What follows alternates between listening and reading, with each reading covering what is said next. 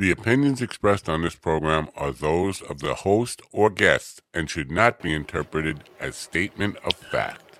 I can't believe we're Independent doing this already. fact-checking and corrections are encouraged. Can we get a cup of coffee in here, please? No coffee today. Coffee is for closers. Put it away. We don't want to do a show today. I want to go back to bed. No show today. I quit. I'm out of here. I don't want to do this. You can't make me do this. I refuse. I'm not going to do a show. I will not. Damn good coffee. And hot. Okay. I'll do a show. If I have to. Good morning, people of Earth. It is Monday, your favorite day, I guess. Monday, the 22nd of August in 2022. 2022. It's 8/22/2022 or something. I can't believe I'm still alive. Listen, 12 hours is not that much. I should not be this exhausted, but I had a hell of a day yesterday. I hope you had a great weekend. In case you're wondering what this old grumbly old man is groveling about and don't know, we did a 12-hour show for Christine Levine on Saturday. And as usual, lots of hiccups, lots of things we planned on doing that didn't come through. Lots of, shit happens types of events. But we did up the GoFundMe total over $1,000 on that day, on just that one day. And since we announced that we were going to be doing the show and started sharing the stuff, the donations were up $11,000.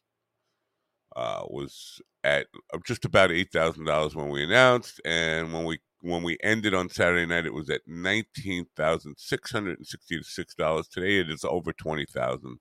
The goal was $25,000. So still asking for people to look inside their hearts and come up with a couple of bucks, but made a difference, and that's all we can ask for. Fun? Some of it was fun.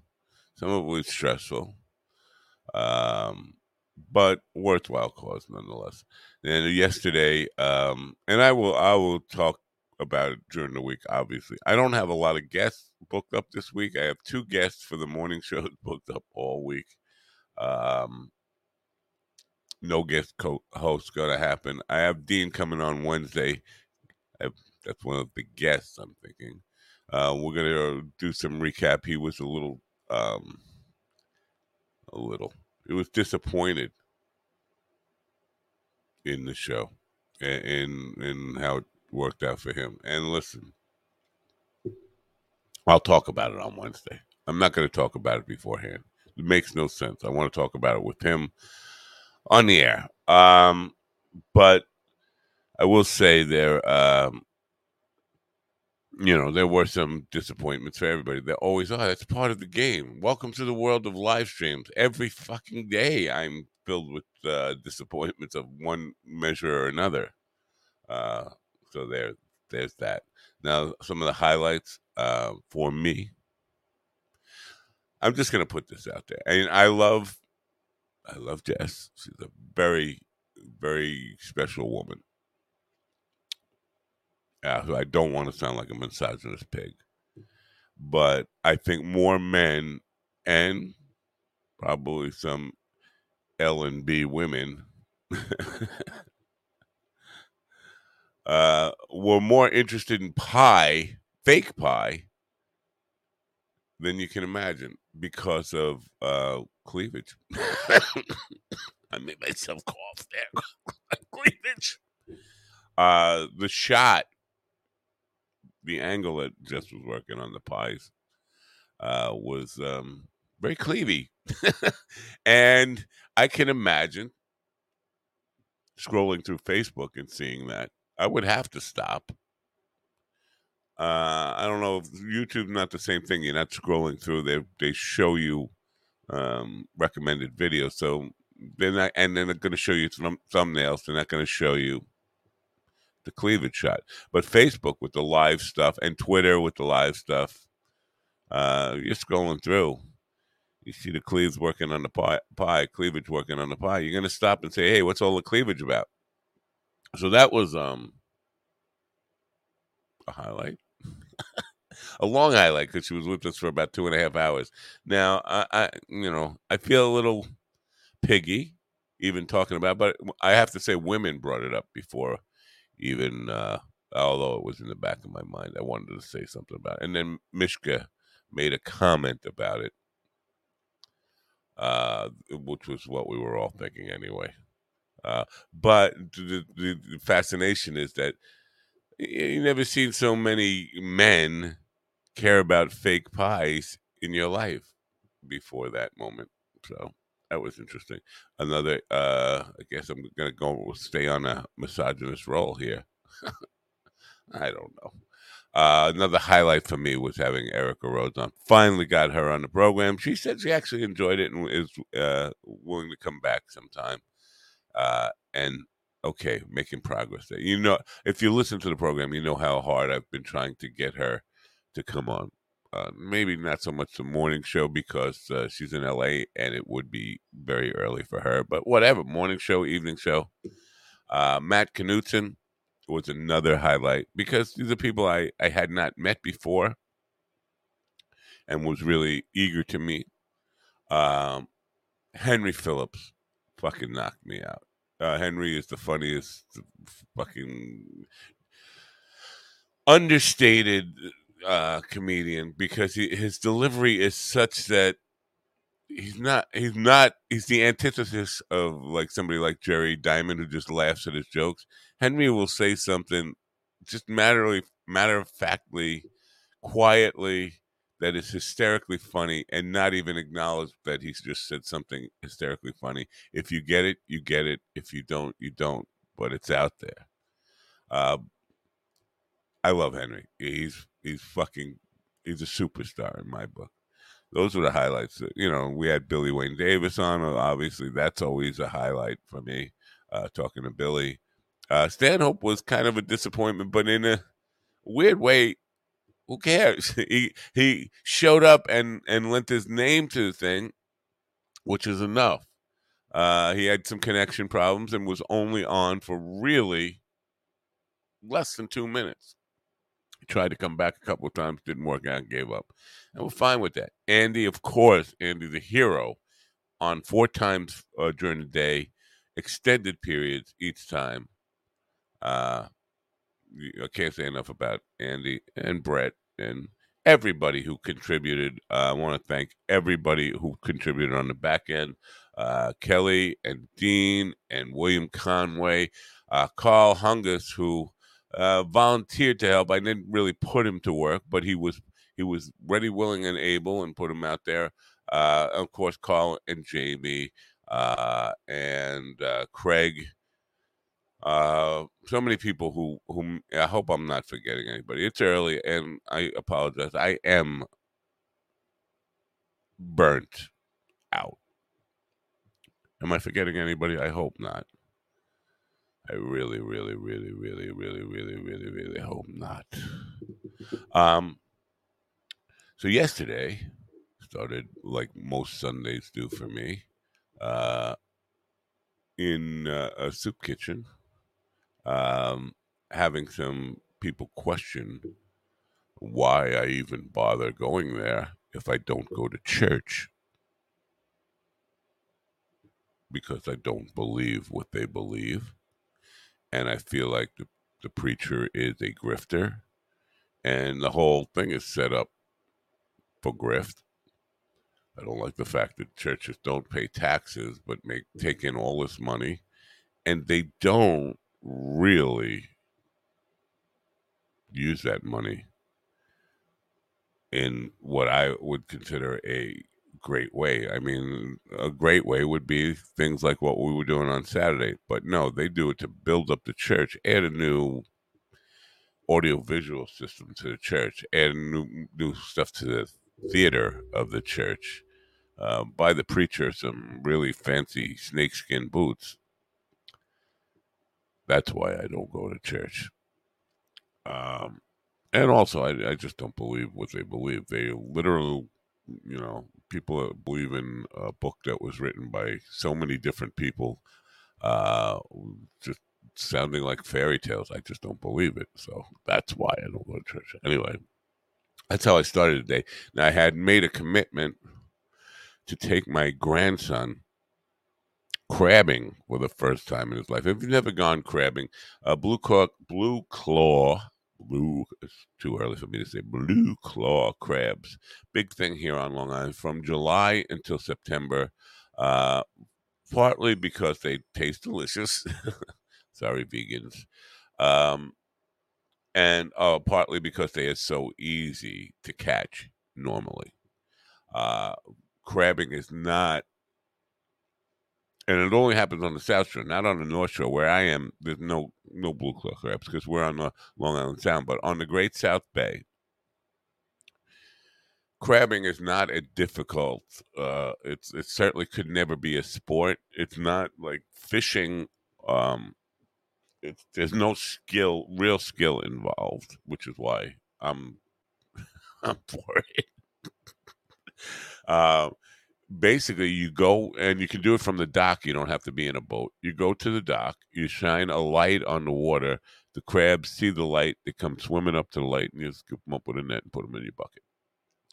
But it was very rough seas last night. And so the pickings were slim, and all we were getting were too small, got to throw them back.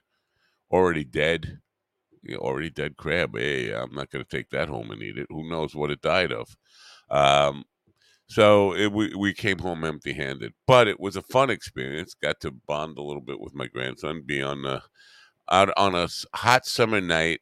First time he had seen Fire Island from across the water at night, and it was kind of like a magical view, and he had never seen it before. Like, what's all those lights out there?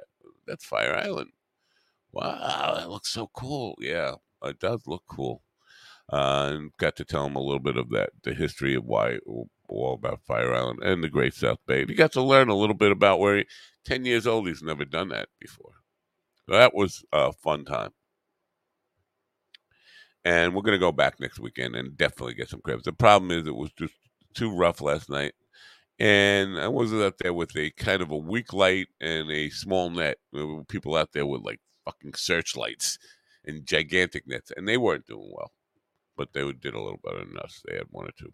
Anyway, so that was that. And then I came home, and I decided to go for a walk and smoke a joint. Oh, so you're judgmental now, aren't you?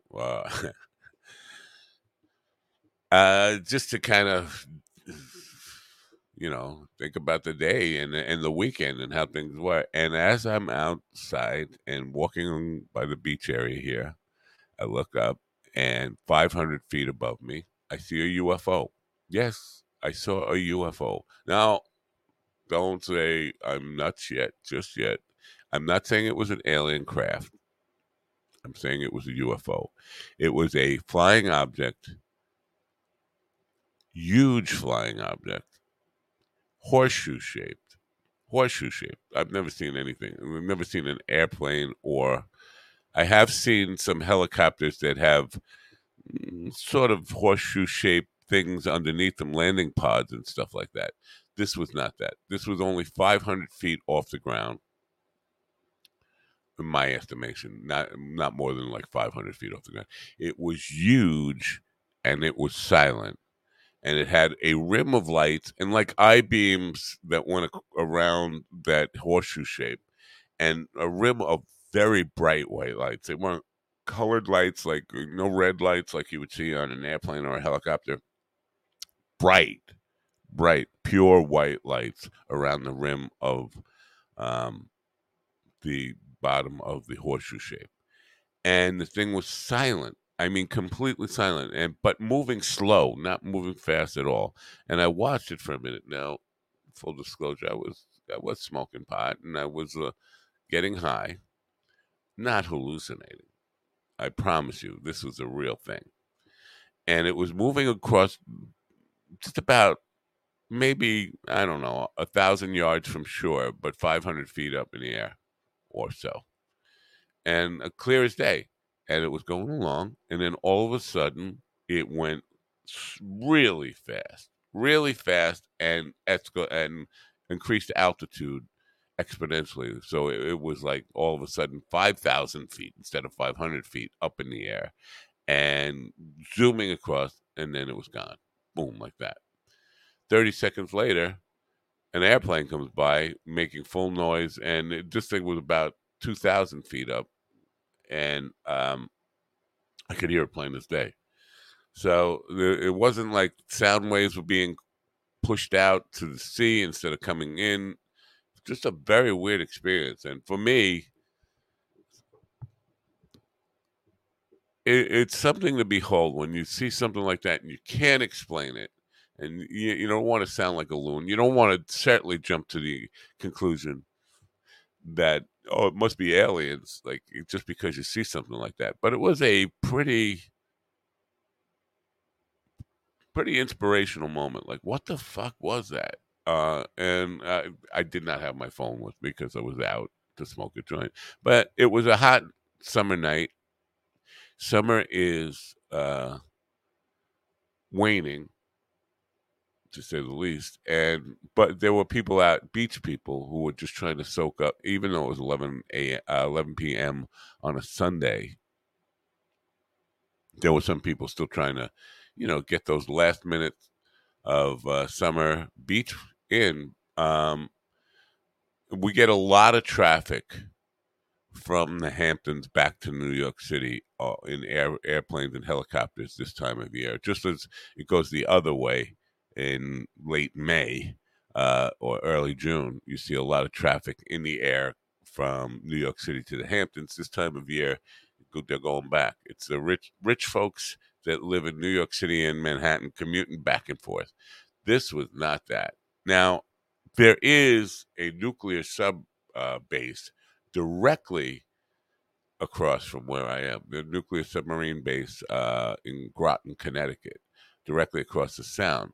So it could have been military. It was just a very, I don't know, uncertain moment. That's all I will say about it. But it's not the first time I've seen and something that I couldn't identify in the sky, but it was definitely the clearest view I've seen of this. It certainly looked man-made because of the I-beams that were along the bottom. It did not look like super advanced technology, whatever that I imagine that might look like. Didn't look sci-fi. It looked like could have been made by men. The only thing that really, the horseshoe shape in a flying object, it wasn't a blimp. It looked like steel, definitely some kind of metallic thing, and you just don't see that in a flying object. And then the rapid speed of acceleration and altitude increase blew me away. Like, wow, what is that? It wasn't a drone. It wasn't a helicopter. It wasn't a balloon. It wasn't an airplane. It wasn't a blimp. What was it? I don't know. So maybe we'll find out. Maybe there'll be something about it in the papers today, because I, as I said, there were other people on the beach. I could hear voices on the beach. So I know there were people out who saw this thing besides me. But the clearest I've ever seen a UFO, unidentified flying object. I'm not saying UFO as an alien. I just want to say that. I'm going to go say hello to the chat room, see who's in there. Hold on one second. Kelly, good morning, Kelly. Thank you so much for your service this weekend. Dean, thank you for your service. We'll talk on Wednesday. Craig, thank you for your service. We'll talk always. Tom K, good to see you there. Tom says, we used to catch crabs, Jersey Blues off the docks in New Jersey, Lavalette as kids, and 10 years later we tried to avoid catching them in New York City. I was successful at both. Yeah, I wish I could say. And Mike Zinn said steampunk. I don't know what you mean by steampunk. I have to look. What's the reference there, please? Anyway, so that was my UFO story. That's my crabbing story, and that's that. But I was a little bit rattled by it. I wasn't. Craig says, scary or no? No, not scary. Awe-inspiring, a wonder inspiring. Like, what the fuck was it? How could something make no noise, no sound whatsoever, and be flying along not that far? Like, there was no engine to it at all. And even when it accelerated extremely fast, I mean, just whoosh, no sound at all. And then up, no sound at all. And then it was gone. Very weird thing. We'll see if there's something in the paper about it. Maybe I shouldn't be talking about it. Maybe if it was something from Groton, the sub base, I'll get a visit from the military saying, shh, you shouldn't have seen that. A UFO with I-beams. It's steampunk? Michael Zinn is, oh, I thought you were on Facebook and now you're on YouTube. People are all over the place. Anyway, so I am a little burnt out this morning. Now, I have a corporate gig today, right after the show.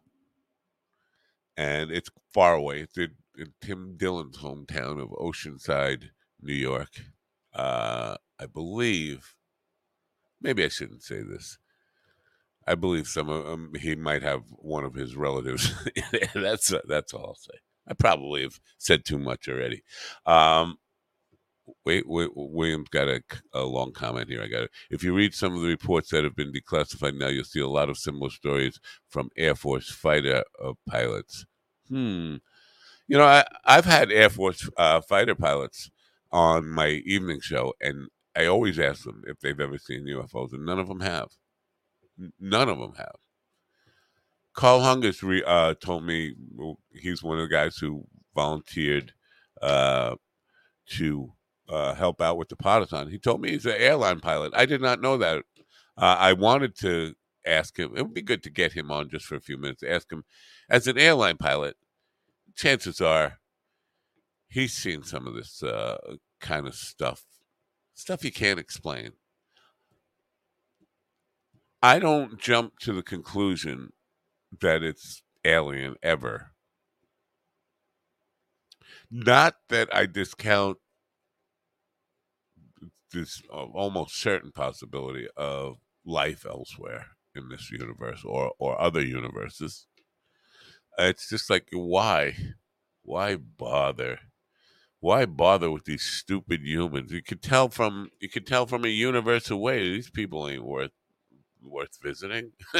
Well, it's like I don't want to bring up analogies that make me sound like an elitist, but you can tell groups of people that you don't want to get involved with without having to get too close to them. So I would imagine that aliens could take a good look through a long lens and say, fuck that planet. Ain't nothing happening there that's of good to anybody. Well, maybe they would want us to not blow up the planet because it might have adverse effects on the universe as a whole, on our solar system, whatever. Who knows? But I don't believe in aliens visiting just yet. Nobody's convinced me of that anyway. Not impossible, certainly possible. Just I don't believe it yet. I have to see more evidence that it's aliens. So I have to see an alien for myself to believe it. Show me. I'm a Missourian at heart. I'm from the show me state. Never been. I'm not from that fucked up state. Now I'm talking about people that I can tell from far away. I don't want to go to Missouri. I've driven through Missouri. I would never be from Missouri. I've driven through there. It's a very weird place. Anyway, I'm going off on tangents. Davis Sutton will be here at 10 o'clock, or maybe not. If you recall, I said similar things last Monday. Davis Sutton is a young comedian. Where's he from? Davis, is he Tampa, Florida? I think. Hold on, let me check this again. I think he's in Tampa, Florida. Who knows? You probably don't even care, do you? Do you people? I think he's in Tampa, Florida. West Shore Boulevard. Yeah, doesn't say towns everywhere. Tampa, Florida. Yes. Anyway, Davis was supposed to be here last Monday, and come 10 o'clock, he wasn't here, and I went looking for him and then sent him a message and didn't get a response. And the show ended, and he still had not shown up. And during that show, I think Carl was on at the time, and I started blasting Davis for everybody else who had come before him, who had stood me up, every other guest who had not shown up. And then I realized in real time and kind of corrected myself that was kind of unfair to do, to blast this young man for everybody else that come before him. Now, that didn't mean I was completely letting him off the hook. I was still pissed at him, but I had to kind of dial it back a little bit, that even though I was a little pissed at him, I couldn't take my overall gigantic frustration with dozens. Now it really is dozens of people who have, between the nighttime show and the morning show, who have either canceled on extremely short notice, not canceled at all, and not shown up, all that kind of stuff. So I was beating up on him a little bit, and then I dialed it back. And I got one off the air, and at about 11:30, which is about a half hour after the program ended, I got a message on Facebook. Sorry, I had the wrong date in my calendar. I have it for next Monday. I thought that a lame excuse and didn't bother to even reply. I was like, okay, that's what you're going with? All right, fine. Sounds like bullshit to me. And I went on with my day. About 10 p.m. that night, after I got done with my evening show, I got another Facebook message from him. Said, I just listened to the program. That shows me something. He got some kind of integrity there. He went and listened to the show, and he was apologizing. He said, I'm sorry that other people have fucked you over too, or not shown up. And I really feel bad about it, which that showed me something. So I said back, I replied back to him at that point. I said, you want to try again next Monday, which is today, which was the day he originally thought it was going to be. And he said, yeah. I said, well, keep in mind, I am going to bust your balls. I'm going to bust your balls hard about it, because, but it won't be like vicious or with mean intent. It will be in a fun way, because I let things go, but I never miss an opportunity to bust balls about things. And he said he was fine with that. Okay. So the week went by, and last night I was yesterday morning, preparing all the bucket for this week and putting the schedule together, and I sent him his link for tomorrow. Today. He said, I'll be there if I feel like it. Just kidding. So that shows me he's either a wise ass punk who really wants to take me on, or he's got a sense of humor, and which most, of course, is a requirement for a comedian, and is going to roll with this very well. We'll see. We'll see if he shows up. I hope he does. That will really show me something, and I will be very happy if he does show up, because I tend to lose faith in, I don't know, I sound like a fucking grandpa. I am a grandpa. But I lose faith in the younger generation when shit like that happens. And this young man, has the potential to restore some faith in young people for me today. So we'll see if he shows up. That will be a good thing. He did. I'll talk to him about when he comes. When and if he comes in. If he doesn't come in, I'm going to end early because I do have a corporate gig to get to early this afternoon. Now, I'm bringing my Mishka Shubali voice with me, by the way, to a corporate gig. If you're not familiar with a corporate gigs work like this. It's a huge part of a company within a corporation. You go to their building and they immediately bend you over and give you a prostate exam before they even let you in the building. I mean, that symbolically, of course, not literally. You got to go through all the security, all that kind of stuff, sign in, get your badge, probably do a COVID test, a rapid COVID test.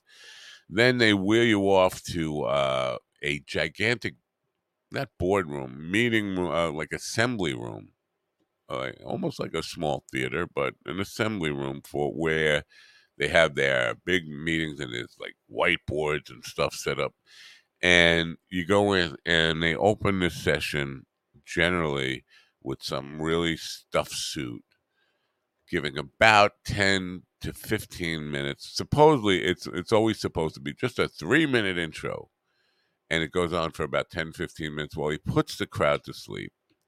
And now we have a really special treat for you.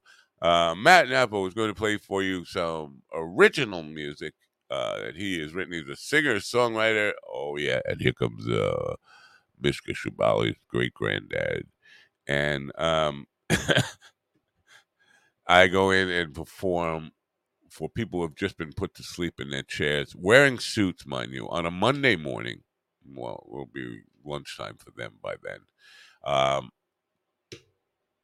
And basically playing for them, not any cover material, but songs that they've never heard before that I have written.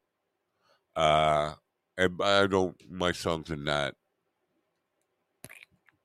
morbidly sad and and emotional, maybe. Well, sometimes emotional, but not like, it's not like Mishka stuff that is just about the downside of life and dealing with addiction and all those kind of things. It's not like that. But it is, it's music they're not familiar with. I do that for 45 minutes and then I'm done. But it's an unusual experience in that you can tell that a lot of the applause, if there, I'm hoping there'll be applause, but if there is applause, it's just a polite applause. Not that they're really into this stuff. And listen, you got to put yourself in their shoes. You got this ho-hum corporate suit wearing bullshit job. You got one of two attitudes. Either I hate my life and I want to kill myself now, or I love this job and I got a lot to do and I'm a gangbuster and I want a promotion and I really want to get things done. Those are the two mindsets you're playing for. So the people who are just like, I hate my life, I hate my cubicle, I just, they're there, they're trying to zone out. This is a 45 minutes that they don't have to pretend they're working if somebody walks by. And they get a kind of a nap time at work, in their view. This is true. This is how they think. And then you have a handful of people who are the go-getters, the ambitious type, who are thinking, this is a waste of my time. I could be out there making a sale. I could be out there finishing that marketing campaign. I could be out there impressing the boss to get my promotion. Those are the types of people you're paying for. Playing original music with a stuffy sunflower stuffed nose and a voice that sounds like Tom Waits got run over by a truck. this is going to be my day. And then I come back home and prepare for an author again tonight. And after this weekend, man, it just feels like, what the fuck?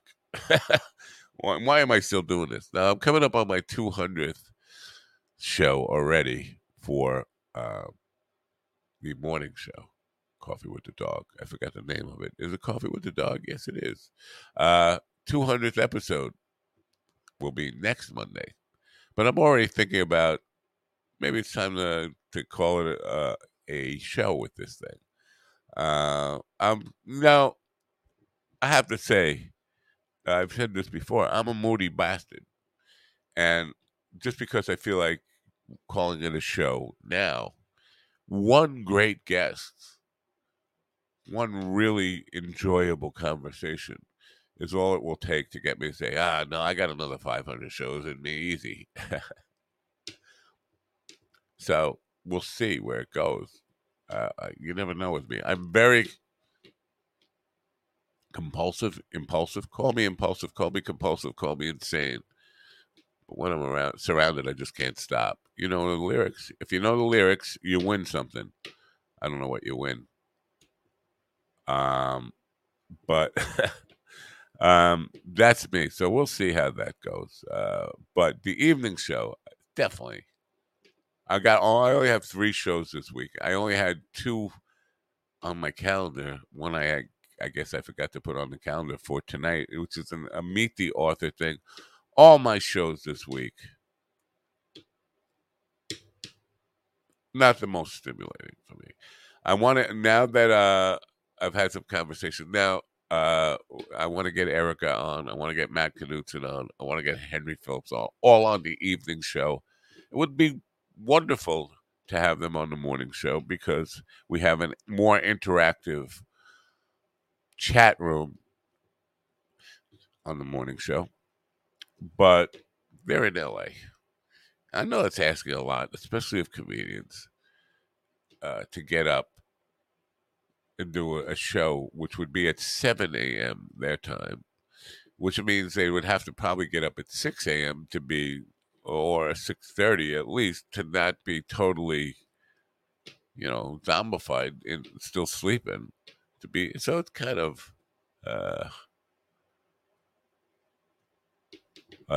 Craig says, am I ever tempted to be inappropriate with such crowds? Not only tempted, I have followed through with that temptation in ways that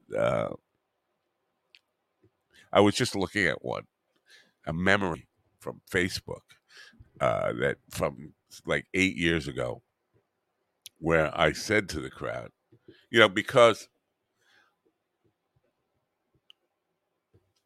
I work in bars, I work in places, that are, I have some really dive bars. And the show is pretty much the same, whether I'm in a dive bar, whether I'm doing a corporate gig, or whether I'm doing a nursing home gig. The show is pretty much the same. I remain the same. And the reaction from the audience is very different. Now, sometimes, like the nursing home gigs, it will appear, you get a look on like imagine this. You get into a cab and you realize that the driver is literally a gorilla. And your first thought is this fucking safe? Is this even legal? This is the actual gorilla driving my cab. That's the look I get when I start to do my shows at nursing homes. Now, the corporate stuff, I could either get half the room on my side laughing and enjoying some of the inappropriate stuff for corporate stuff. The management usually hates it, and often I will get a lecture about it, like, wow, what made you go there? Because there is some really, the sexual humor in some of my jokes. There is definitely some violent humor about violence and death and killing and crazy people, people in need of mental health care, a lot of that stuff. Not like dark, not as nowhere near as dark as Michigan, but hopefully the aim is to be funny with the stuff. I see Kelly is a little pissed at me about the Missouri stuff because New York is so full of normals. No, not New York is not full of normals, but it's not full of contradictory or contradictions in morality. Missouri, I believe, leads the nation in Christian churches and porn stores. I believe that's an accurate statistic. You can look it up. If I'm wrong, I'm wrong. But I believe last I checked, the contradiction and the hypocrisy in Missouri with the porn stores and churches. And I definitely know if you're not a resident and you drive through the state, it's impossible not to notice that. Sorry to get off the tangent I was going on about the corporate show. So there are many of them I get asked not to come back. Some of them I actually get asked to come back because they enjoy it, because I actually wake them up with some laughs and stuff. So there's that, and I didn't get a chance to kind of when I think it was when Erica and Hack were on. It was Erica, Hack, and Erickson, and I was talking about how frightened I was about having to do some stand up. I was like, I can't do that. And Erica said, you could do it. And Brett Erickson said, no, he can't. Don't encourage him. I can make jokes with a guitar. Well, most of when Mikey and I do acoustic shows, it's like a Smothers Brothers show, and I'm Tommy Smothers. I am making jokes the whole time, very comfortable in that there's somebody else with me on stage if things go wrong, as a barrier, and he's almost always the focal point of it anyway. Even though I'm making jokes, most of the jokes are about him. So there's that level of security. And then, it sounds trivial, but having a guitar to hold as a security blanket while you're telling your jokes, if they don't laugh, you could just start another song. That makes it different than doing stand-up. So why is stand-up frightening me so? Because I'm naked. It's me and a microphone and nobody else on stage to hide behind. This is my psychotherapy session right now. That's what terrifies me about doing. I don't care how many minutes stand-up is, and I don't even know. I don't have any presentation state. Like when I'm doing jokes behind a guitar with somebody else on stage, it's really in the moment. It's not like I have written jokes. Some of it is prepared stuff. Some of the stuff is stuff we repeat and I've done before, but a lot of it is just impromptu, improv, all that kind of stuff. So it's not like stand-up presentation. I have an act. I know what I'm going to say. I know I have an opener and a closer, and I know where my strongest material is and all that kind of stuff. It's a whole different world. So no, I think Brett Erickson is right. No, I can't do stand-up, and don't encourage me to do it. I may have to do it though, coming up pretty soon. What is Craig saying? Oh, well, Kelly came back and said, that's true, we're torn. So we're back being friends again. She's not angry at me about the Missouri stuff for the moment. Craig says, to be fair, there's 6 a.m. radio, then there's 6 a.m. worldwide cancer fighting podcast. Yeah, I don't know. And Scott Curtis labeled me as a shock jock. I don't think I'm a shock jock. You hear all sorts of stuff. Travis Lipke says, I just like to hear myself talk. No. If I just like to hear myself talk, which I know 45 minutes of me talking so far this morning, I would not have guests on if I just wanted to hear myself talk. I am interested in the guests. I think I have to. I can't just start by having the guests on, which is why I have them come on in the second hour. Maybe I'll start, and usually if I had a guest host, they would come on at 9:30, a half hour in, just to break the ice is a weird. Just to get started, get things rolling, so you're not right off the bat rolling into a conversation with somebody. I know a lot of podcasters do it, and my evening show is like that. I don't do much of a monologue. I just introduce them right in, and the conversation starts right away. This morning stuff, I feel like because I get this, and now I'm going to get in real trouble. When my wife wakes up, she's fully woke up. She gets into the day. As soon as her eyes open, she is present and ready to have a day. Me, when I wake up, you can talk to me, but I won't hear you. And if you expect me to be present in the conversation, I'm going to get angry. I can't stick with you. I can't hang with you. I can't focus on you. I'm just trying to kind of get out of a coma.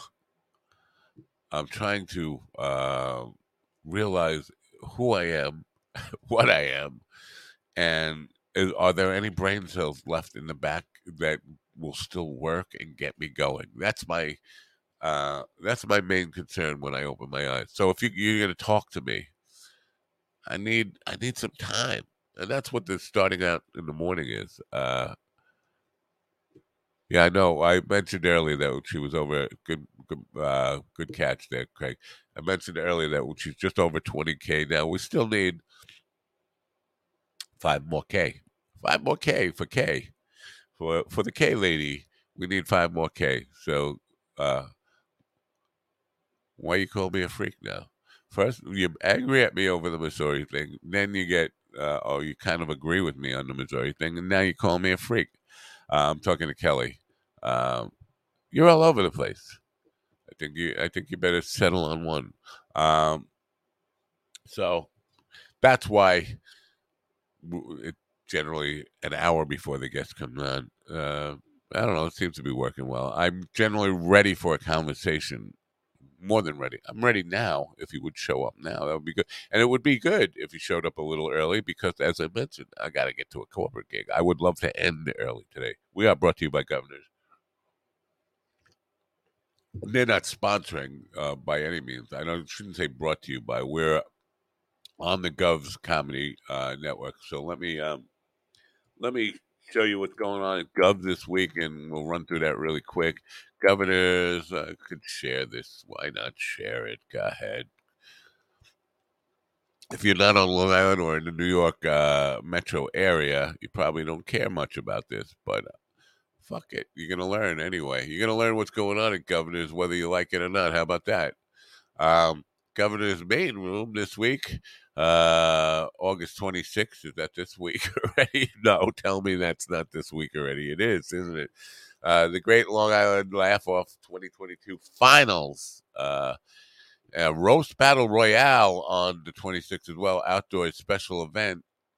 Roast Battle.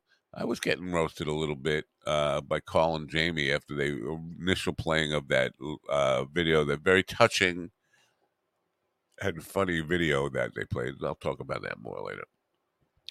Mike Keegan, Captain Merca, in the Giggle Room on August 26th. Mike Keegan has a show on Go's Radio, Go's podcast. And he's not been on this show yet. I want to get him on the show. He has actually been on with some friends of mine on Bill's, and probably when I saw him live, he was probably the funniest guy in a 7 or 8 comic show when I saw him live. He didn't get credit for that. He wasn't the headliner of it because it was somebody else's gig, and the guy who was headlining was actually his very first comedy show ever, and he's headlining because he sold all the tickets. Everybody was there to see him. There were 500 friends and family filling the room just to see him, and there were 7 other comics that he, buffered the room with to kind of take the sting out of it being his first show. Very weird thing, first show and you're headlining to experienced comics, and they all went along with it. Well, fine, that's fine. But Mike Keegan was was probably the funniest guy on that show.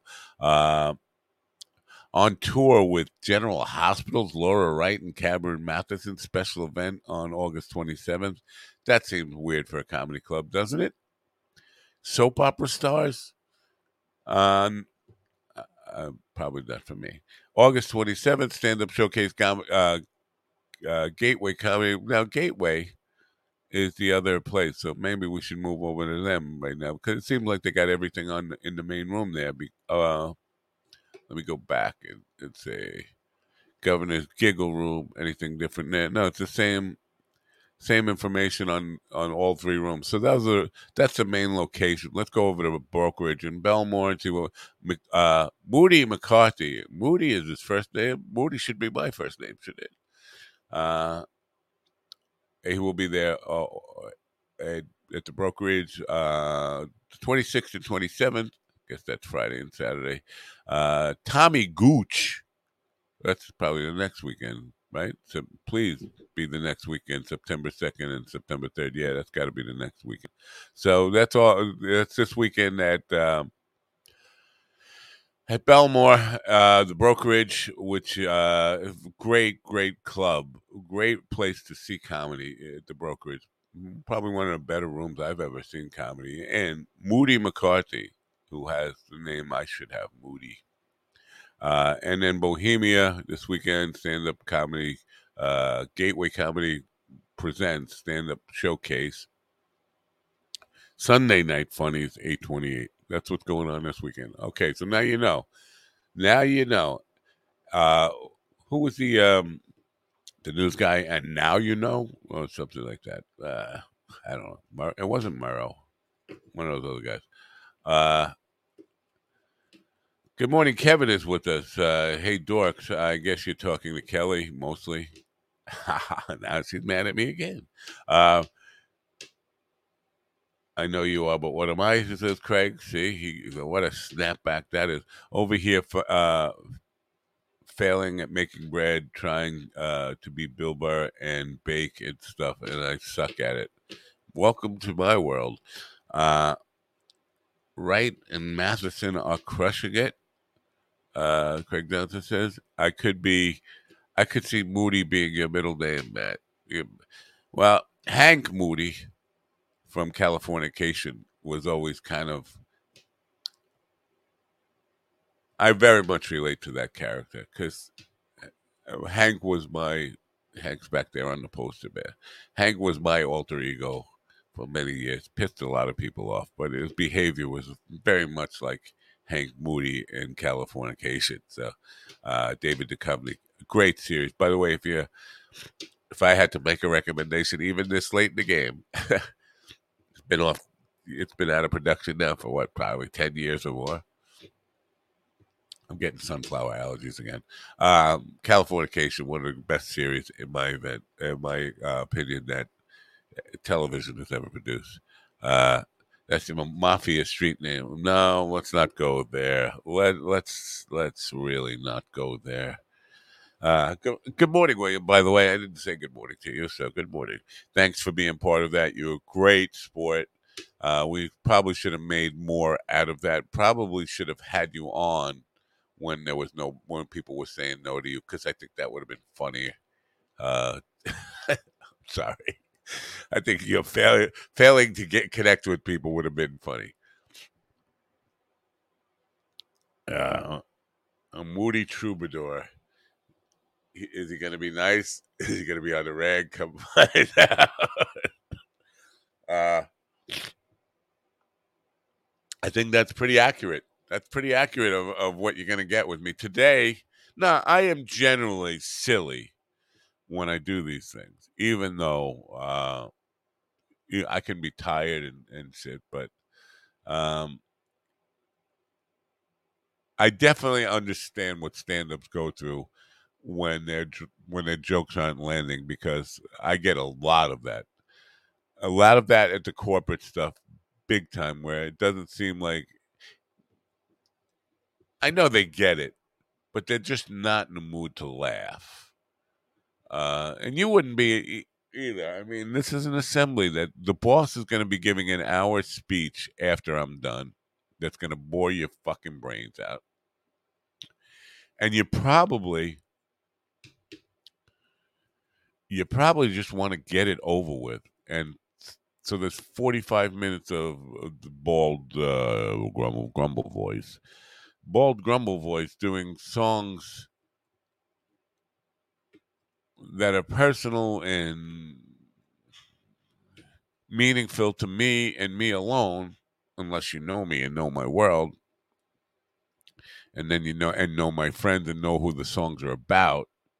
Unless you know them, it's like not being in on the joke anyway. But the jokes that I tell in between, yeah, I probably get them, but they're just like, please, it's long enough. Can you just get it over with? Get the boss on here. Get this shit over with so I can go back to my cubicle. Maybe get on a Zoom meeting, jerk off, whatever I do, and just get it over with. And a Monday morning, too. It's usually, most often, they happen on, like, midweek days. Not on Mondays, not on Fridays. Generally, it's one of the 3 other work days. Because Monday is just nobody wants to be there. And Friday, everybody's already checked out. They're on their way out. I got 4 minutes for David Sutton. We should say, maybe we should go to mybookie.com and take bets on whether Davis is going to show up today. Do you think? Maybe not. I'm just checking Facebook, which is my main contact for him. Nothing from him yet. We'll see. Maybe I should play sponsors piece while we're waiting for him. Today's show. Who we brought to you by today? Oh, no, not them. No, we are not. We'll go with TrueFire.com is sponsoring this program today. You want to learn how to play guitar? Learn how to play guitar online. Don't be a sucker. Don't be going to the mall and spending $45 for a half-hour lesson every week from some kid who is going to teach you to play Stairway to Heaven and Freebird. No. That's a waste of your time. That's a waste of your money. It's a waste of everything. And you're just encouraging more kids to play Stairway to Heaven and Freebird. I don't know. That's probably doing other stuff now. Maybe they're doing. You think they're up to Sweet Home Alabama?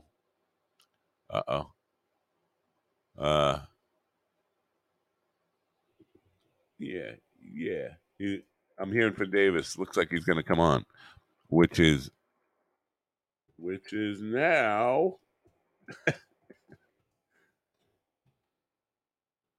Anyway, I'm going to play the sponsors piece. TrueFire.com. Learn to play there, and you won't have to go through it. Maybe what they're playing now is Eruption. I don't know. Probably something even newer than that. I don't know what the big song when people are taking guitar lessons is. The one they request most these days. Somebody educate me on that. TrueFire.com. Just go there and learn how to play everything. Learn how to play shit the right way. Learn finger picking and Travis picking so you can be like me and do cowboy videos in your kitchen. Or you can learn to play jazz or classical or rock and pop and soul and funk and Motown and all that kind of stuff. TrueFire.com, best way to learn guitar online.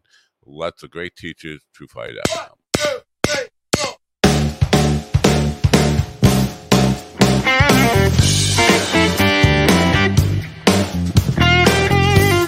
Over 2 million guitar players worldwide learn, practice, and play with TrueFire.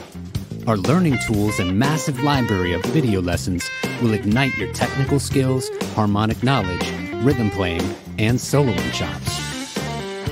TrueFire's educators are the best in the biz, from Grammy Award winners to world-renowned artists. You'll have access to an unparalleled faculty of over 300 top-notch blues, rock, jazz, country, fingerstyle, and acoustic guitar educators. Using our desktop and mobile apps, you'll work with TrueFire's multi-angle video lessons on any device, anytime, anywhere. Integrated learning tools such as video synced tab and notation, slow-mo, looping, practice jam tracks, and many more handy controls accelerate your learning experience. TrueFire style-specific learning paths guide you every step of the way. Use our assessment tools to find your starting point, then follow our lesson recommendations and track your progress as you work through your personalized TrueFire study plan. Progress faster with private one-on-one instruction, group lessons, multi-track video jams, live streams, song lessons, student forums, TrueFire's Riff magazine, premium jam tracks, and much, much more. With thousands of 5-star ratings and reviews from amateur and pro players alike, you'll find yourself in good company with the world's most comprehensive guitar learning platform. Grab your guitar and ignite your musicality. Sign up free for an all-access trial today.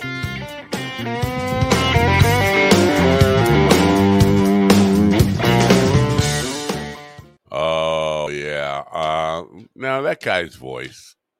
I was just thinking about, because I went to grab a fresh cup of coffee while I am awaiting the arrival of David Sutton during the Potathon with Erica Rose. First time we actually spoke. We've been communicating back and forth on Twitter for probably 2 years now. But first time I actually spoke to her, and she got to hear my voice. Now, obviously, I've heard her voice because she's a comedian and she's got specials out. And I've heard her, I've seen her work, and I know her voice. But she had never heard my voice before. So I was asking her where she was from, because the accent that she has, I thought she was an LA girl, but turns out she's from Boston. But I asked her where she heard in my voice, and she just said great radio voice, which I take that as a sincere compliment. This morning my voice is probably lower than it's been in a couple of weeks here, especially with the COVID shit that went on and all that kind of stuff. So, but kind of flattering to hear that great radio voice from somebody you admire like that. So I wanted to send her a clip from this morning, because I had the real, hey baby, it's me, Barry White, on the radio voice. Looks like the young man has made it here. I will recap. Last week at this time, I was expecting a young man named David Sutton, who I believe is a young comedian working in the Tampa, Florida area. And if I have that wrong, he will correct me. And he didn't show up. And this was at a string of about 2 weeks of having a lot of people not show up. Not everybody didn't show up, but 3 shows out of a week didn't show up. And then a couple more the next week. And on the evening show, I had some cancellations. Now, that's different than a no-show. Cancellation is basically they write to you the day before and say, oh, something came up tomorrow. I got to babysit the kids, or I got to clean my toilet. Whatever it is, they have an excuse for not being able to make the show the next day. And then you have to scramble to get a guest or just cancel the show. So I was really frustrated at that point. And then Davis didn't show up last Monday morning. And so I started to rag on him pretty hard. But I caught myself, to be fair about myself, not to beat up on myself too hard about this. I did catch myself in the moment, in real time, and said, I shouldn't make him pay for all the assholes who fucked me over in the last 2 weeks. It's not his fault that he just happens to be the one to take the brunt for it.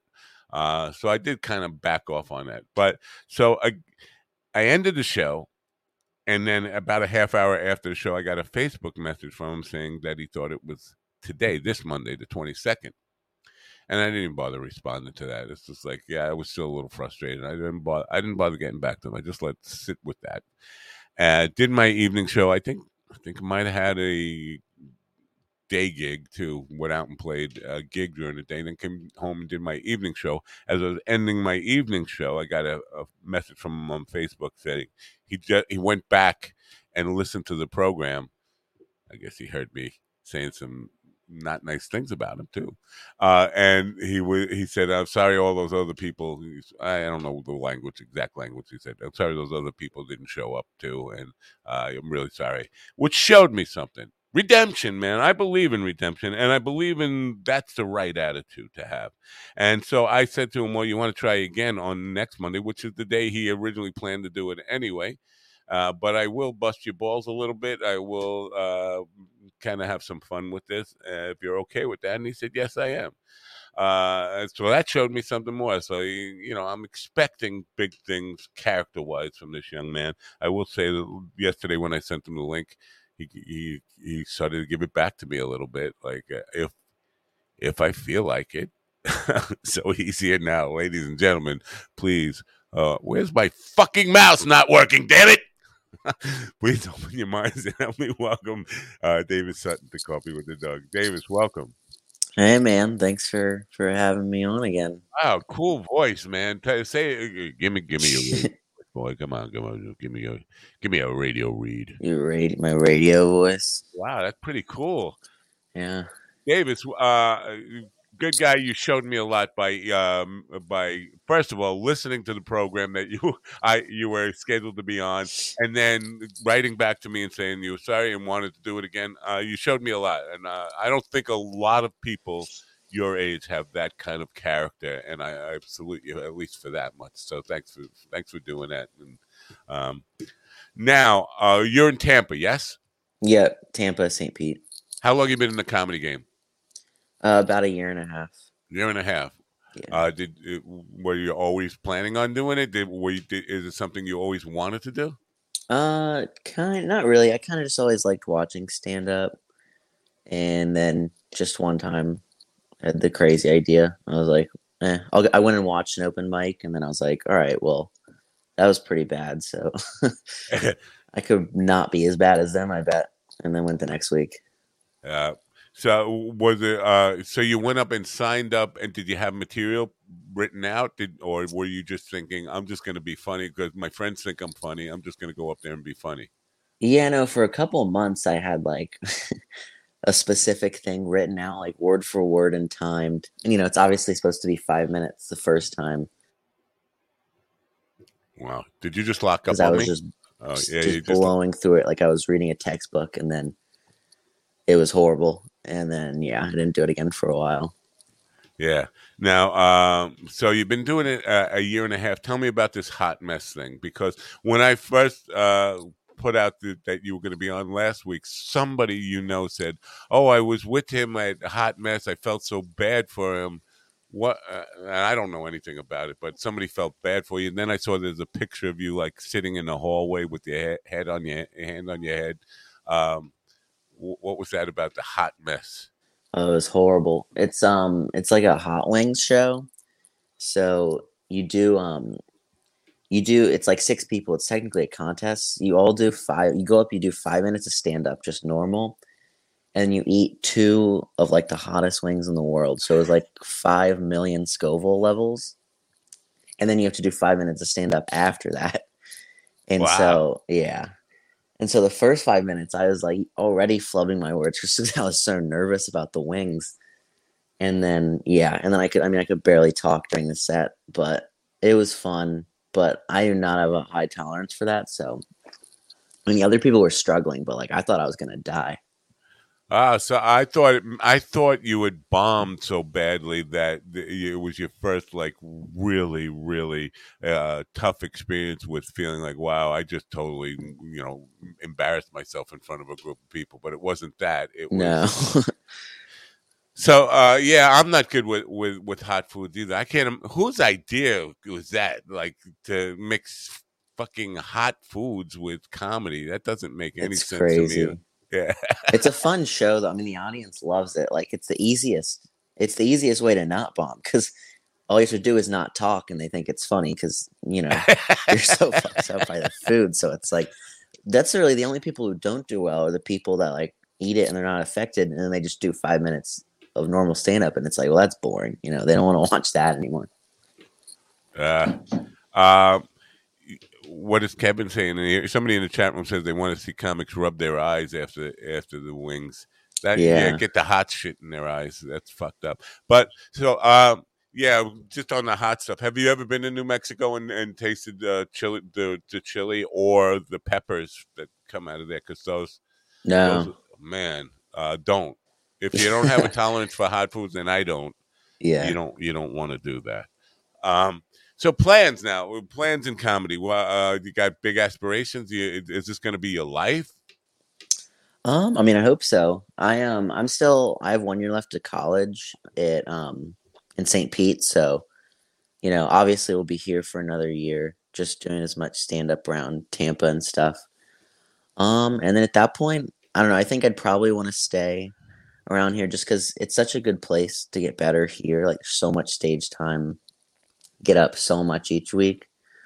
Just kind of try to keep getting up in the clubs around here as much as possible, and then in a couple years see where I'm at, decide if I want to go to maybe a bigger place by then. What are you going to school for? What's your major? Political science, but don't know why. I started as a political science major, but I didn't last. I mean, I had to declare something, and that's what I declared as a freshman. But 6 months, I changed my major.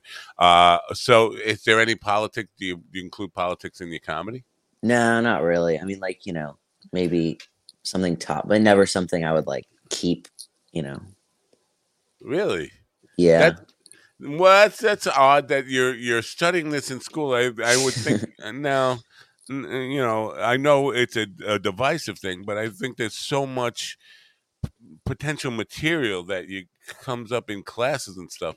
Do you, in the discussions in classes, do you tend to kind of be a smart ass and inject some humor into political debates in your poli-sci classes?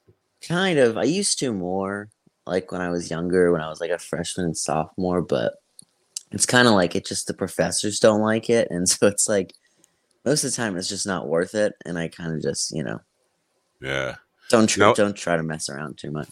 Florida's a very conservative state. Are you conservative?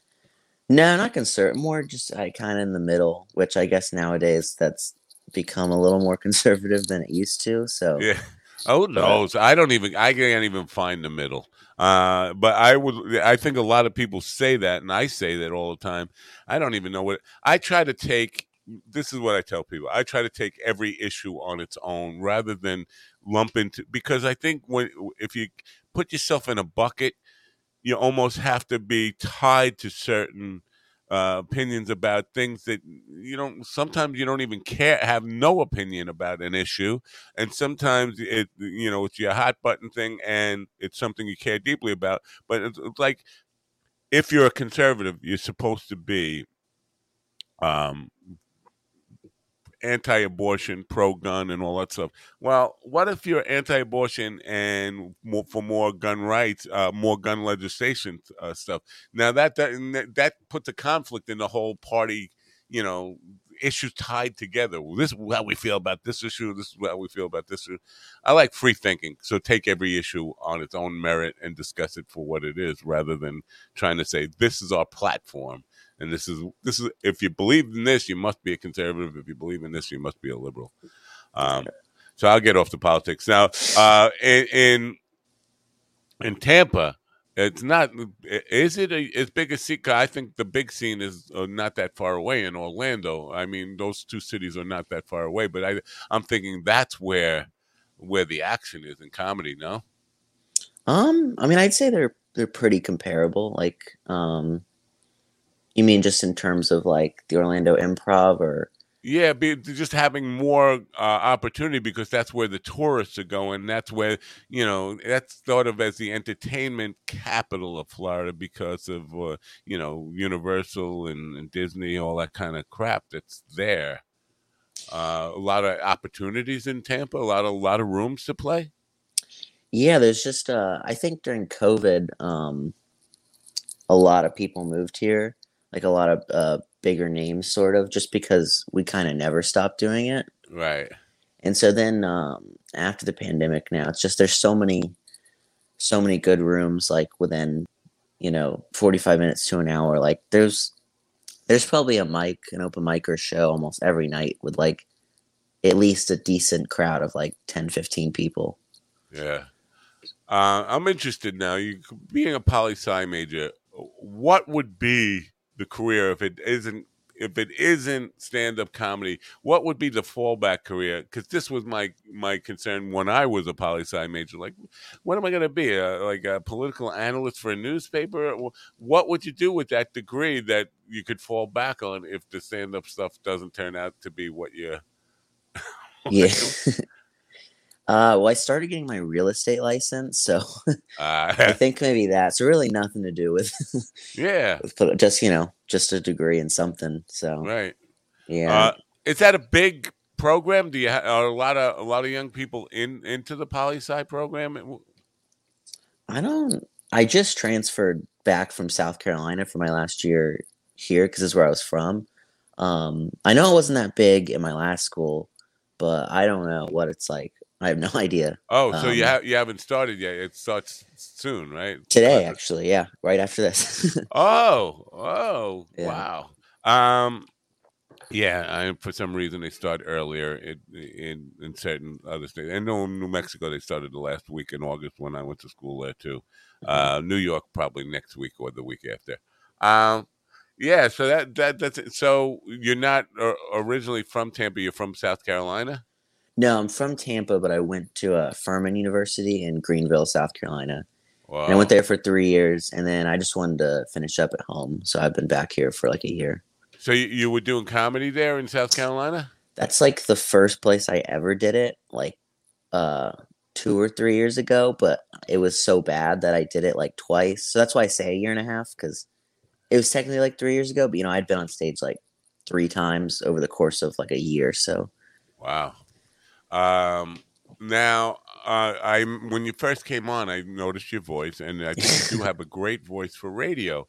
Any thoughts about, because that is a lot of stand-up comedians start that way because it gives you some training in just like doing way more than an hour every day. mm-hmm. Any thoughts about looking into that? I mean, getting into radio at all as a supplement while you're working on your comedy career? Yeah, I mean, I hadn't necessarily thought about it, I guess, but I think I'd like it. I think it'd be fun. It's funny you say my voice, because that's like one of my bigger jokes for a while. It's a lot of stuff about my voice and stuff. What about your voice? Just that sound. It's pretty weird sounding voice, I guess. Most people. I don't think it's weird sounding. I think it's beyond your years. I don't expect young people. Like when I see a young man your age, I expect it to be a little higher pitched. Yeah.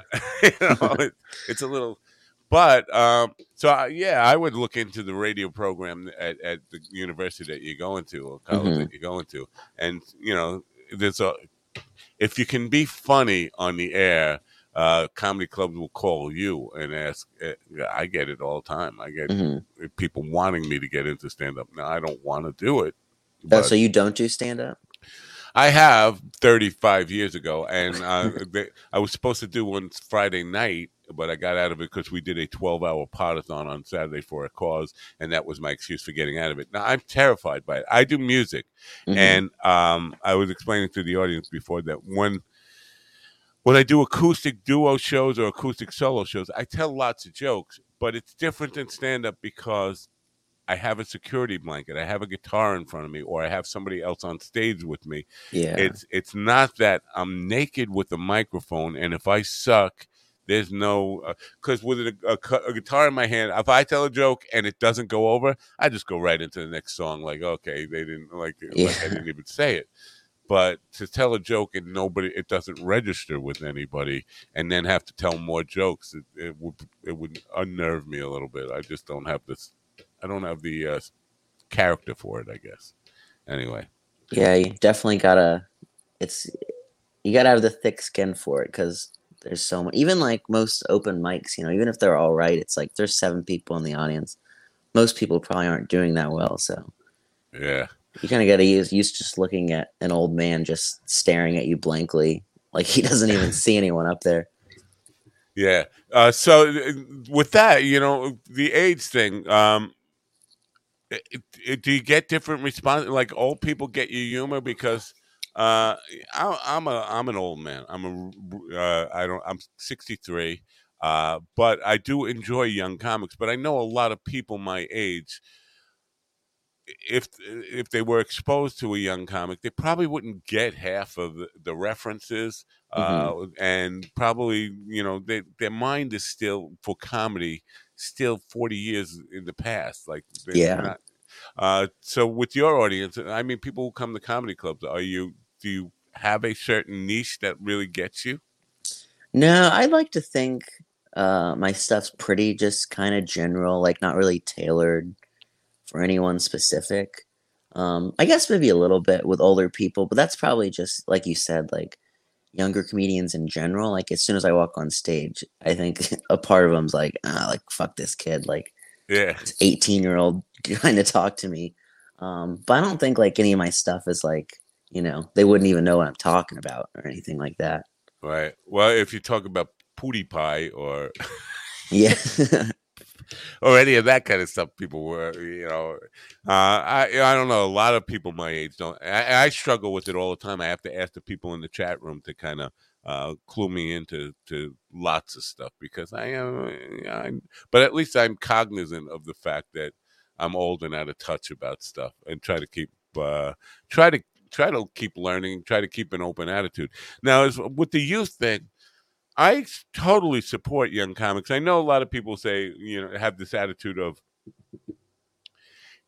being so young.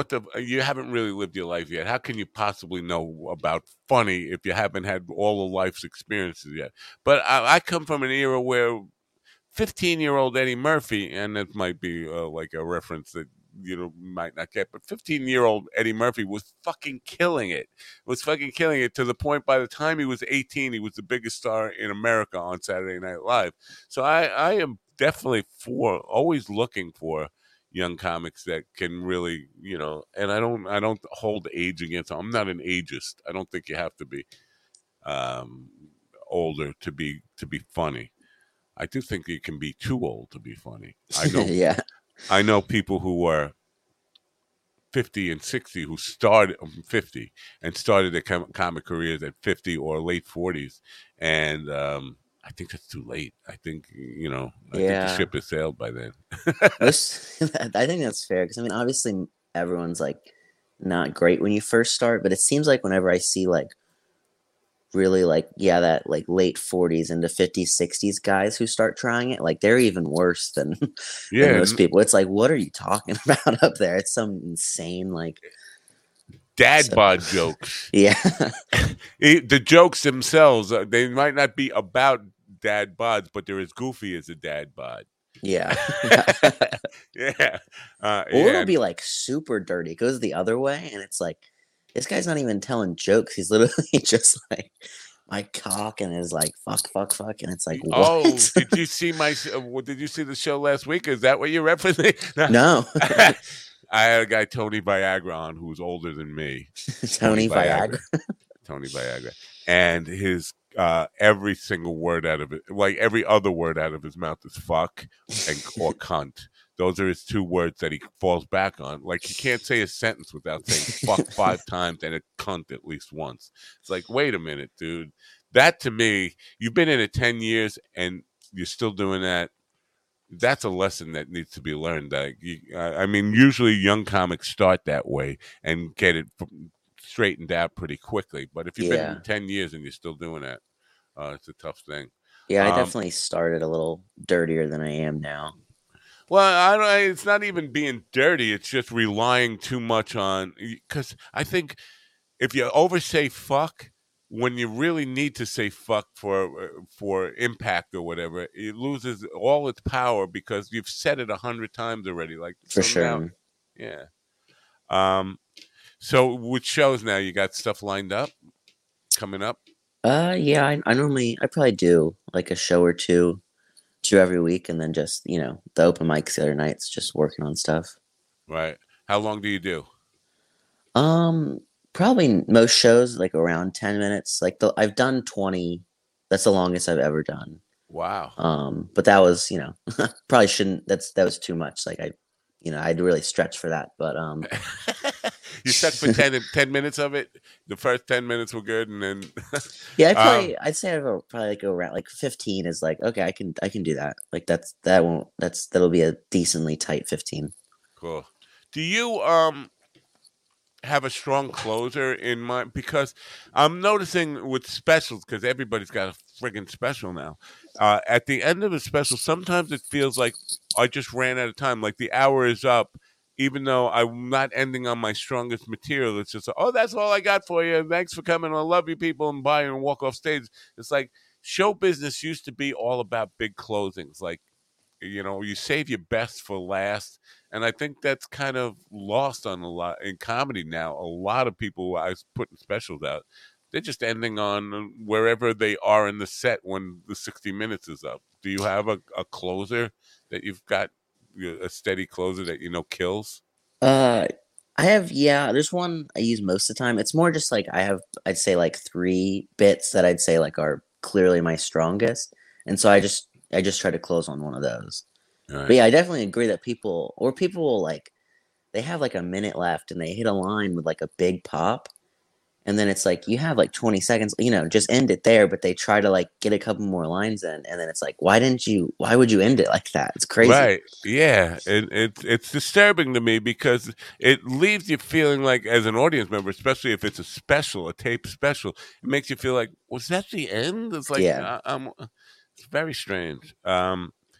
Do you have mentors or like a support group in the comedy world? People, older guys, or I shouldn't say older, but people who've been more established who give you advice or kind of help you out in any way? Yeah, a ton of guys in Tampa that have been doing it for a long time. I talk to all the time and just, ask what they think about stuff, get advice. Yeah, for sure. Yeah. Cool. Now, do you have? This is an odd question, I guess. Okay, I've never asked this before, but I'm seeing in sports now, baseball players, football players, whatever. When they come on the field, they have music that they ask the broadcaster to play. When you come on stage, do you have like your intro music, your walk on music, or no? No, I mean, most of the shows, they don't even They either don't have have a music facility play or yet. or even ask. There's one open mic that I do a lot that they do have music playing. So I guess you could ask. I never have because I don't know what I'm gonna know. I It would seems a little. think about that because it's part of branding, and I think because baseball players do it now, and I thought it was smart when I first uh, got hip to it, and now the more I see it, the more impact it has because they're pretty careful in choosing their walk on songs and all that kind of stuff. And to me, it used to be that way all the time. Like if you see a late night talk show when a comedian comes out, they generally have music picked out that is specific to that comedian, and it definitely sets the tone for what they're all about. So I would definitely suggest it and bring like I don't know, it's some kind of MP3 player or your phone or whatever, and say, can you just play this 20 seconds, and when I come on, it will really be helpful. It's just something Yeah. to think about. What do you think? What would be a good song for me based on I don't 20 know. minutes of talking to me? I got to see your act, and I definitely want to do that. I'm not in Tampa, but so when do you graduate next year? Like in June, you graduate, right? Yeah, I got a year left. Yeah. Do you look down the road and say, like, next year after graduation, this is the plan for me, and think about maybe hitting the road a little bit or any of that kind of stuff? I think I'd probably want to work here for another year or two, and then a lot of the guys I know just will go out, which I've done it a couple times, like just go out on a road trip, just hit a scene for like 3 or 4 days. Like I was in Austin for a week, So that was cool just to see what it's like there. But I guess still you have this as the home base for a little while longer.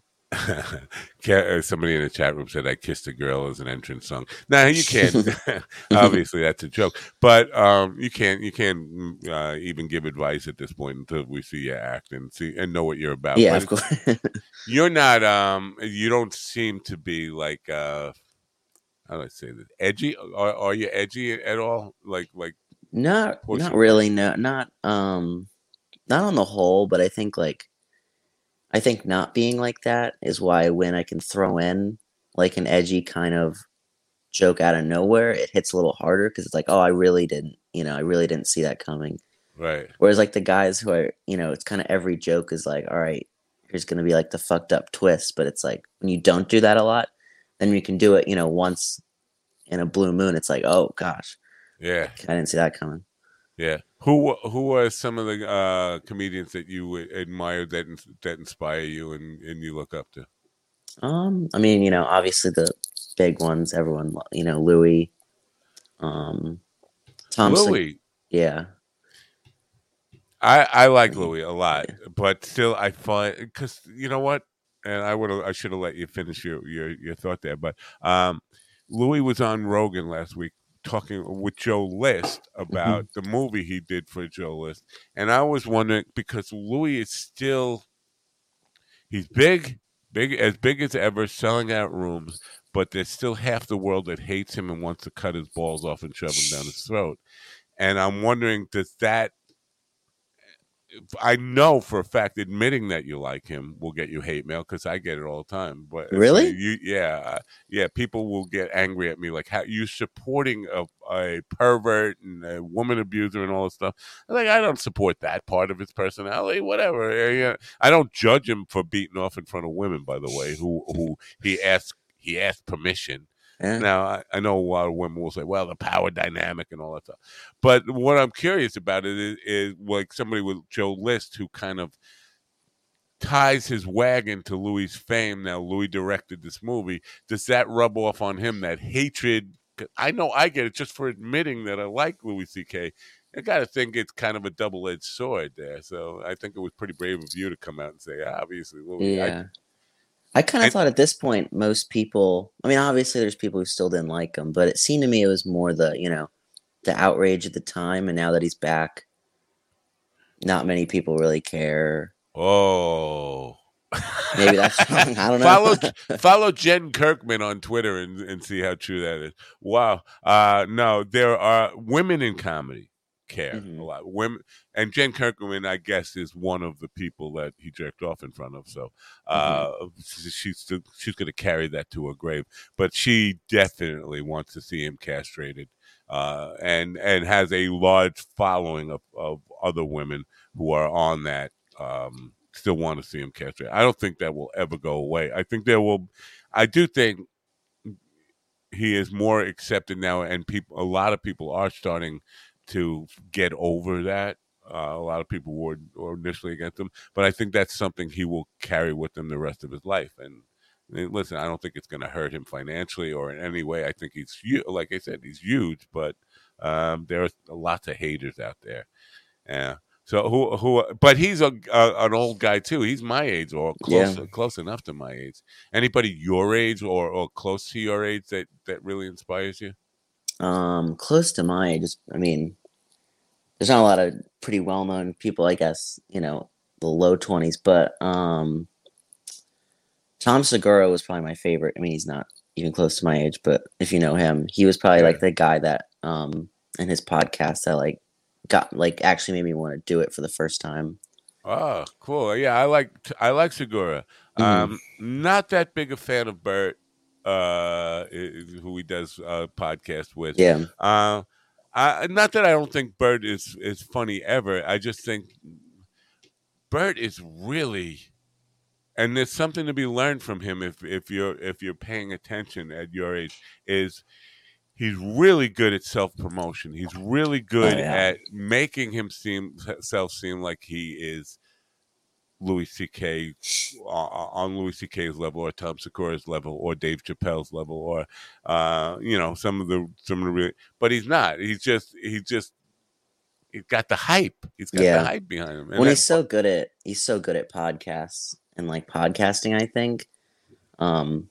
At least I think, and you know, those podcasts are so big that he kind of turned that into. And then, yeah, like you said, the marketing from that, just because he already got like the social media following that. I mean, that's how he started. And I believe, I'm not certain about this. I know it was in Florida somewhere. But that's how he got famous in the first place. Was in this, he was known as a party animal, and some magazine did something about top party schools, and everybody on campus pointed to him. And then he was on like on a magazine cover and all that stuff, and milked that. Yeah, Rolling Stone. Oh, it was Rolling Stone? Yeah. You follow these things better than I do. Well, yeah, so I appreciate all that stuff. But yeah, I guess there aren't a lot of really young people that are breaking through now. And that is a shame, in my opinion, that they, we could use some more youth in the big public consciousness of comedy. I don't think that comedy, is generally respected enough as that people, because people my age don't even know who Bill Burr is. They know Dave Chappelle only because of the Chappelle Show. Most people my age don't know Tom Segura at all. They've never even. If I said Tom Segura, they'd say, "What is he? Was he running for office someplace or something like that?" They wouldn't know. So it's just an interesting thing. Do you think, on the fan level, for friends your age and people you go to school with, do they follow comedy like people follow like pop music and stuff? Yeah, I think it has gotten bigger in the last few, like probably 5 years, I think, with younger people.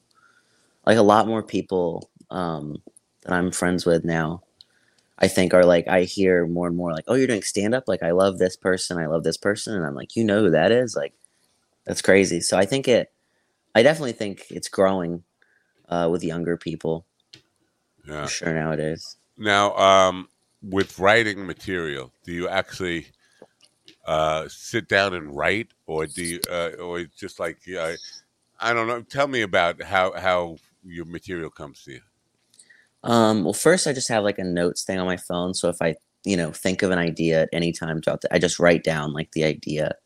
And then when I actually want to write and like flesh it out, I more just kind of like talk it out first. And then when I get sort of the bullet points of where I want to go, I write those down, but never like, the words. Cause I don't like, when I first started, I would write like word for word.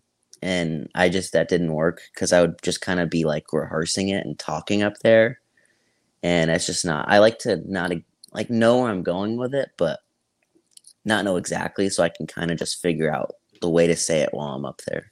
Does that ever present a problem? Because when I have done public speaking, I have gone out with a rough outline, understood that stuff instead of writing out word for word.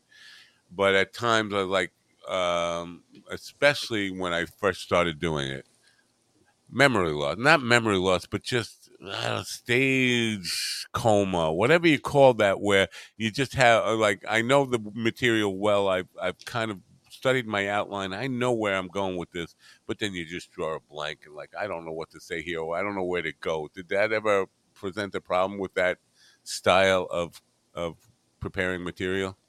Sometimes, for sure. I can like start a story or like hit one point and like that'll even get a laugh, and then I'm like, wait, what's the point of this joke? Right. Which sucks because I'm like, oh man, that was like doing well. I just forgot what the point of this even was. But not too much. And then like when I'm doing jokes like that where I'm really just like fleshing it out, those would all be like at like open mic sort of, so if I forget it or whatever, it's like, just move on. It's not the end of the world. Like I wouldn't be doing that at like a good show with a bunch of people just talking up there. But yeah, I do think that's the best way to be, working from an outline rather than the word for word guys. But some of the, George Carlin was a word for word guy, true to every single word he wrote, and he was great. But it takes a certain kind of, I don't know, theater or performance technique to be able to go word for word and deliver it as if it's spontaneous and new every time, and make it feel authentic to people. So got to work out what's best for you. Now, do you use any substances that help you get high at all, or drink at all to help you tap into your funny? Never high. I would never do that. That would go really bad. When I first started, I would definitely drink because I was just so nervous. Like I drank almost every time for like at least, a beer or two or something. At this point I don't I'm not like I won't go up not sober, but like I definitely wouldn't ever have more than like 2 beers at this point. Yeah. But it's not the kind of thing where I have to. It's just, if we're there and hanging out, if we get a free one or whatever, I'll have it. But yeah, that's good. You don't want to make a crutch out of it. Yeah. But I understand just to take the edge off, the nerves off a little bit the first couple of times. But the problem is sometimes you do that and you don't realize that you've already taken the edge off, and now I'm going to really get drunk here. And you don't ever want to go up on stage like sloppy drunk and all that stuff. That's not funny ever. Yeah. But no, you don't get high ever, right? Wow, that's pretty. No. So just in general, I get all panicky. So going on stage like that would be a disaster, I think. You do? Now, I have to say, I never get high on stage, and I used to when I was in my 20s. Though I was in a band where every time we took a break, I was in a 13-piece band, 13 people in the band, and we'd take a break, and everybody in the band would already have a joint rolled, and everybody would light them at the same time. So there were 13 joints going around. Like, what is that? Everybody just smoked their own joint, but. I hadn't for 40 years. I hadn't until like 2 or 3 years ago. First time I vaped, and I didn't know anything about vaping. It was like, and I said, well, this is cool. I could actually get high on stage, and because it was still illegal here, and nobody would know the big deal. And so I did right before we started to play, and I took a bunch of hits, and then counted off the first song. And I was like, I don't even know what song we're playing. I forgot how to play this fucking thing. And for the first 10 minutes, it was just like that scene in Back to the Future where Marty is like ready to go back, like he's losing all control of his hands and stuff. It was just noise. And, like people are looking at me like, "What's wrong?" So no, getting high on stage. I guess that's my point. Don't get high. That's fine. I had a scare last night about having to miss this again. I just ate some ice cream with just like I was like, oh, it's had a little weed, and I was like, I can have a little ice cream. I thought I was gonna have to go to the hospital. I thought I was gonna die last night. I was like, oh my gosh, I'm gonna sleep through this today and stuff. But I was fine this morning. It was awful though. Oh my god. Do you have allergies to it? Oh, we just lost them. Well, that would be a funny way. The ice cream ending, we're going to call that. We'll give him a minute to see if he comes back. I do have to. There he is. That's a funny way to end the program. I had ice cream. I was sick. Bye. That's it. Well, that's the big ending we were looking for. Ending on a big closing note. Yeah. I do have to say goodbye to Governor's Comedy Podcast right now. Governors, we'll see you tomorrow at this time. Governor's Podcast, check them out, governorscomedyclubs.com. And we appreciate them being part of the program every morning. So, yeah, we'll wrap this up and let you go. What time is your class today? Soon? I think it's 11:30. All right, so we'll give you some time to get. Are you living on campus? Yeah, well, not really, but it's like basically, yeah. All right. Now I got somebody else in your life, boyfriend, girlfriend, any of that kind of stuff, a relationship? No, not right now. I have to ask that nowadays, boyfriend, girlfriend. I feel it's for somebody my age, that's an adjustment. Because generally you just see a young man and you say, got a girlfriend, but I will just give you this piece of advice with relationship, because in show business, if you're planning on being in show business, it's really good to be honest about that with anybody you get into a possible relationship with. It's just like, you don't want them finding out that this is your real first love halfway through. Yeah. You know? Yeah. Well, I got to tell you, man, I'm really impressed with you that you followed through on it. Most people your age wouldn't, and believe me, I say that not out of like old. Imagine the old man who doesn't like all young people, but because I've had enough experience with getting stood up by people your age who are on that open mic level or just beginning in their comedy careers, where this could be an important first media step for them or any of that kind of stuff. And get some exposure, and then they blow it, and then they don't follow up at all. Like never get in touch with it. And you were pretty diligent on and seeing what did he say about me and all that kind of stuff, and got back to me. So you showed me something, and I appreciate it, and I will be here to support you. So I'm going to say anything that you have coming up, even if it's just like an open mic appearance. We do have a big listenership in Florida, but anything you want to let people know about, you send it to me. I will be glad to share it with the audience and help promote it. And we're hoping for big things from you. Are you on Twitter? Yes. Okay. What is that at Davis Sutton? It's at DAS Mr. Sutton. Dash Mr. Sutton. Now I have your Facebook thing. I will put the put your Twitter in the link as well. Facebook is Davis _ Sutton .94. I'm guessing you 94 isn't when you were born, right? No. No. What's the 94 for? I don't know. I didn't even know that's what it was. Okay. Okay. Well, I do appreciate you coming back. I wish you great success in your career, and please do come back sometime as you progress and things start happening. And again, I'm serious about this. Anything you have to promote, just drop me a line. Say I'm doing this weekend. Could you let people know about it? Be glad to do that for you. Yeah. Awesome. Thank you so much for having me. My pleasure. You're a great young man, and I hope good things happen for you. Thanks for being here. Bye for now. Yeah, thank you. Bye. Davis Sutton, folks. Good kid. What do you think? We didn't like. It wasn't. It wasn't like breaking. It's hard to be on the spot and funny on radio. We weren't like knocking down the walls with comedy there, but good insight into the young man, and I'm hoping for big things for him. I'm going to go through the chat room before I say goodbye. It looks like Kevin showed up and had a lot to say. Holy smoke. Let me just go through. Kevin made quite a few comments here. I'm just going to go through them. By the way, Kevin, I forgot to thank him and fuck him early on when I was giving all the credits to people who helped behind the scenes. It was actually Kevin's idea for the 12-hour Podathon, so thank him and fuck him. A Kiss the Girl. I read that one. I think most haters don't go to see comedy anyhow, other than female. I don't know about that. I don't know. I'm not gonna disagree, but I'm gonna say I don't know. Hold the door would let them out. Bert, too big of an egomaniac. I agree with that. Can hardly stand him interrupting people on podcasts, etc. Yeah. The interrupting doesn't bother me, but I do agree that he's a fucking egomaniac and thinks very highly of himself beyond what he really is. His ego doesn't match his real talent in any way. His talent is marketing. He's a fucking brilliant marketer. Yeah, I'm good on meatheads. What does that mean? Now, is that just because I'm too old to get the reference? I don't know.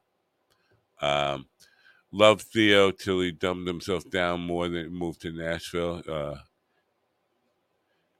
Has obviously pretending to be less intelligent, and it's sort of transparent to those who followed him for a long time now. Oh, Theo's on.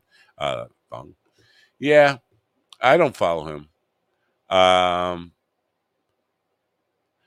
seen a couple of his podcasts. I actually don't really. Maybe because I never saw his good stuff, but as it is right now, Theo Bond. I don't get him. He's not for me. Maybe I'll have to look if there's some older material that might be more impressive. Anyway, I do have to get to a corporate gig, like Davis has to get to class, political science class. I didn't even touch on any politics today, and I don't think I will. I don't think I have a guest scheduled for tomorrow morning. Let me see what I got going on tomorrow. Let me just see. Where are we?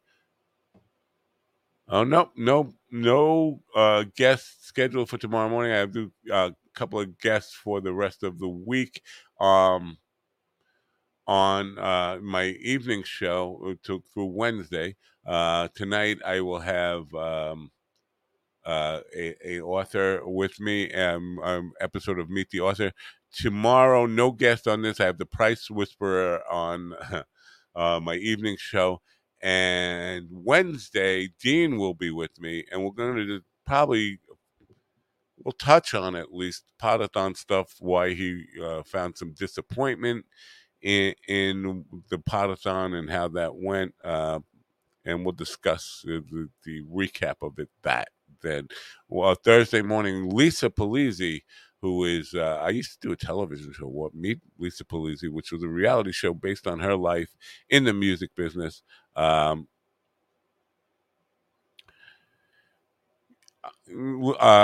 got a comment.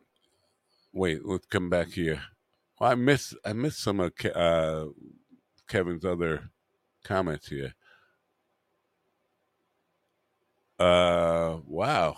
Where did I miss all this? So,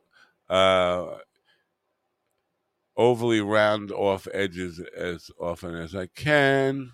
Unless you're Stanhope, he's perfected that stage buzz. Now, I want to talk about that before I say goodbye here. Now, think of him as, I think I've seen him when he miscalculated before. He was still great because it's Stanhope, but of course, I took 7 beers into the showroom. I'm nobody to judge. How did you get in? You brought your own beers in? Wow. His magic set was funny. He showed up to perform on mushrooms. And Kelly says, I'd rather see Stanhope drunk than Bert. Now, what I want to say about this is went on Amazon and I was looking at the reviews, which I almost never do, of No Encore for the Donkey. And it was surprising to me because almost every single one of the reviews was positive, but there was one negative one, the most negative one, and it was somebody saying that they heard in Stand Up for the Donkey that Stanhope supposedly said that he needs to be drunk to go on stage. Needs to be drunk to go on stage. I don't remember him saying that in the audiobook for No Stand Up for the Donkey. I don't remember that at all. It possibly did, but I don't think needs to be drunk and needs to have a certain level of buzz comfort are the same things. Drunk to me is the caricature that Foster Brooks or Dean Martin put on stage. I mean, that's drunk. And I've seen here's a controversial name for you. I saw Bill Cosby on stage drunk in the 70s. And he was clearly drunk, slurring his words. It wasn't an act.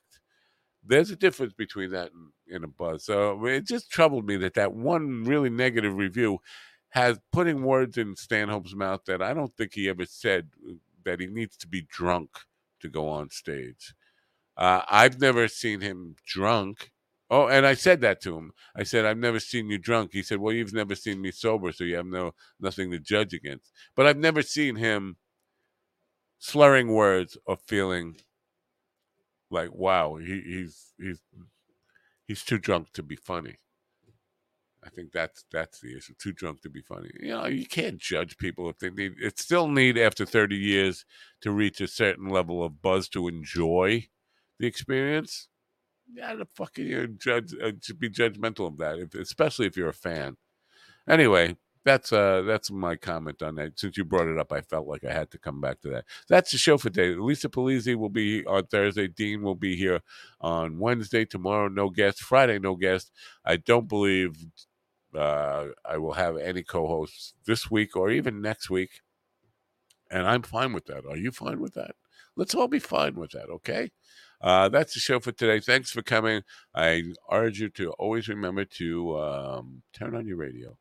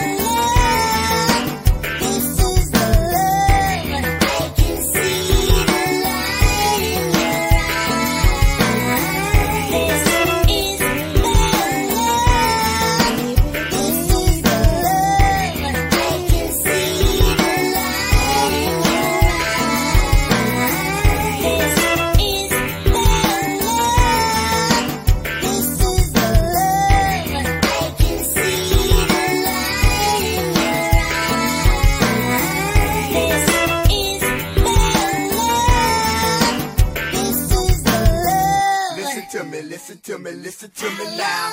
Listen to me, listen to me, listen to me now. Listen to me, listen to me, listen to me now.